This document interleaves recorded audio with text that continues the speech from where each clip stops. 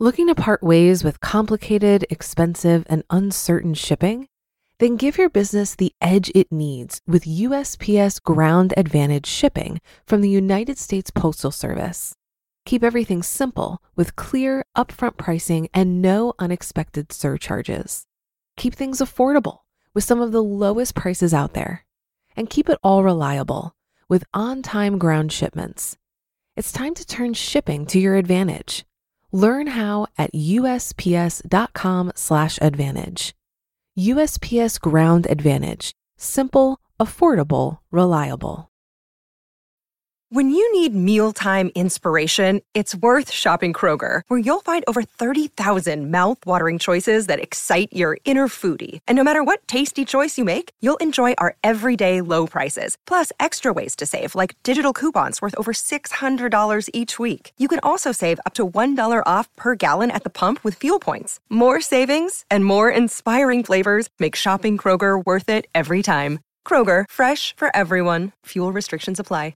This is Optimal Finance Daily, episode 927, Why I Am Never Going to Own a Home Again, by James Altucher of jamesaltucher.com. And I'm Dan, I'm your host here on Optimal Finance Daily, where I read to you from some of the very best personal finance blogs on the planet. And now let's get right to today's post as we optimize your life. Why I Am Never Going to Own a Home Again, by James Altucher of jamesaltucher.com. Many people have said to me in the past month, I'm going to buy a home. Or, what do you think of the idea of me buying a home? I like the second batch of people. They are my friends, and it seems like they are sincerely asking for my advice, and I'm going to give it to them, whether they meant it or not. I have some stories about owning a home. One of them is an article on my site, jamesaltucher.com, entitled What It Feels Like to Be Rich, where I describe my complete path into utter depravity and insanity. The other one is still too personal. It's filled with about as much pain as I can fit onto a page. Oh, I have a third one also from when I was growing up, but I don't want to upset anyone in my family, so I'll leave it out. Oh, and I have a fourth story that I just forgot about until this very second. But enough about me. Let's get right to it. There are many reasons to not buy a home, starting with financial. A, cash gone. You have to write a big, fat check for a down payment. But it's an investment, you might say to me. Historically, this isn't true. Housing returned 0.4% per year from 1890 to 2004, and that's just housing prices. It forgets all the other stuff I'm going to mention in a moment. Suffice to say, when you write that check, you're never going to see that money again, because even when you sell the house later, you're just going to take that money and put it into another down payment. So if you buy a $400,000 home, just say goodbye to $100,000 that you worked hard for. You can put a little sign on the front lawn. $100,000 RIP. B. Closing costs. I forget what they were the last two times I bought a house, but it was about another 2 to 3% out the window. Lawyers, title insurance, moving costs, antidepressant medication. It adds up, 2 to 3%. C. Maintenance. No matter what, you're going to fix things. Lots of things. In the lifespan of your house, everything's going to break. Thrice. Get down on your hands and knees and fix it, and then open up your checkbook again. Spend some more money. I rent, so if my dishwasher doesn't work, I call the landlord and he fixes it. Or I buy a new one and deduct it from my rent. And some guy from Sears comes and installs it. I do nothing. The Sears repairman and my landlord work for me. D. Taxes.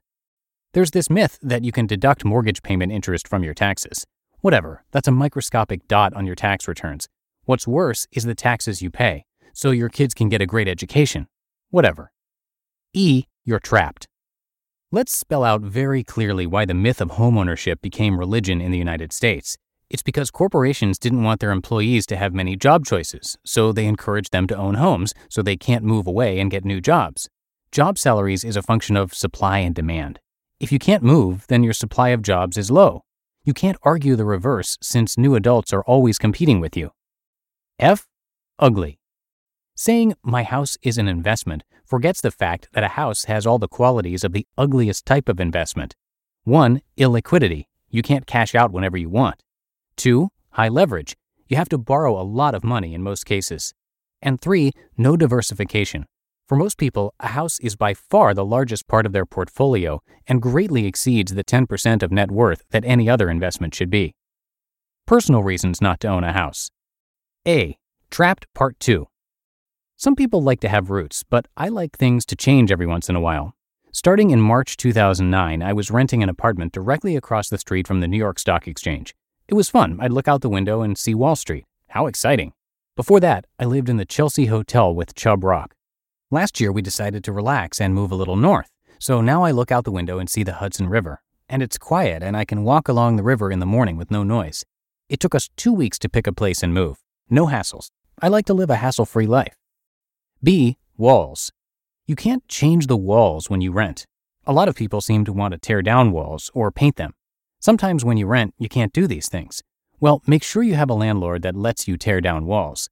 There must be some ancient evolutionary tick that makes us want to tear down walls or put nails in them or paint them. I don't get it. I like the walls to stay right where they are. C. Rent. People will argue that the price of the mortgage, maintenance, taxes, etc. is all baked into the price of rent. Sometimes this is true, but usually not. D. Psychology. Look at your personal reasons for wanting to own. Do you feel like you can't accomplish something in life until you own a house? Do you feel like it's part of getting married and settling down? In other words, creating a nest for your future children? For you, is it a part of becoming an adult? Is this what your parents taught you? Examine the real reasons you want to own and make sure they're coming from a good spot in your heart. E. Your time. Do you really want to spend all that time working on your house? Is this where your time is best spent towards creating a happy and fulfilled life for yourself? F. Choices. I feel when I rent, I always have the choice to leave, to live wherever in the world I want, whenever I want. Adventure becomes a possibility, even if I never take advantage of it. G. Stress. For me, not for everyone, owning a home equals stress. I saw what my parents went through at their worst moments owning a home. I saw what I and others went through in the internet bust when I first owned a home. I saw what people went through in 2008. People were killing themselves. I don't like that sort of stress.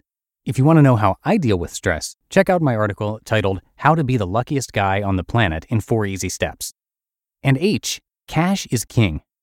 I like cash in the bank. I like having access to it. I don't like it all tied up in one illiquid investment. I want to fill a bathtub with all the dollar bills I would have used as a down payment on a house. I want to bathe in that bathtub. I'm going to do that later today, in fact. By the way, this is going to sound like a contradiction, but I think housing is a great investment right now.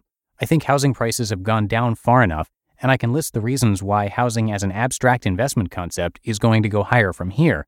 But I don't like to write about investing on this blog.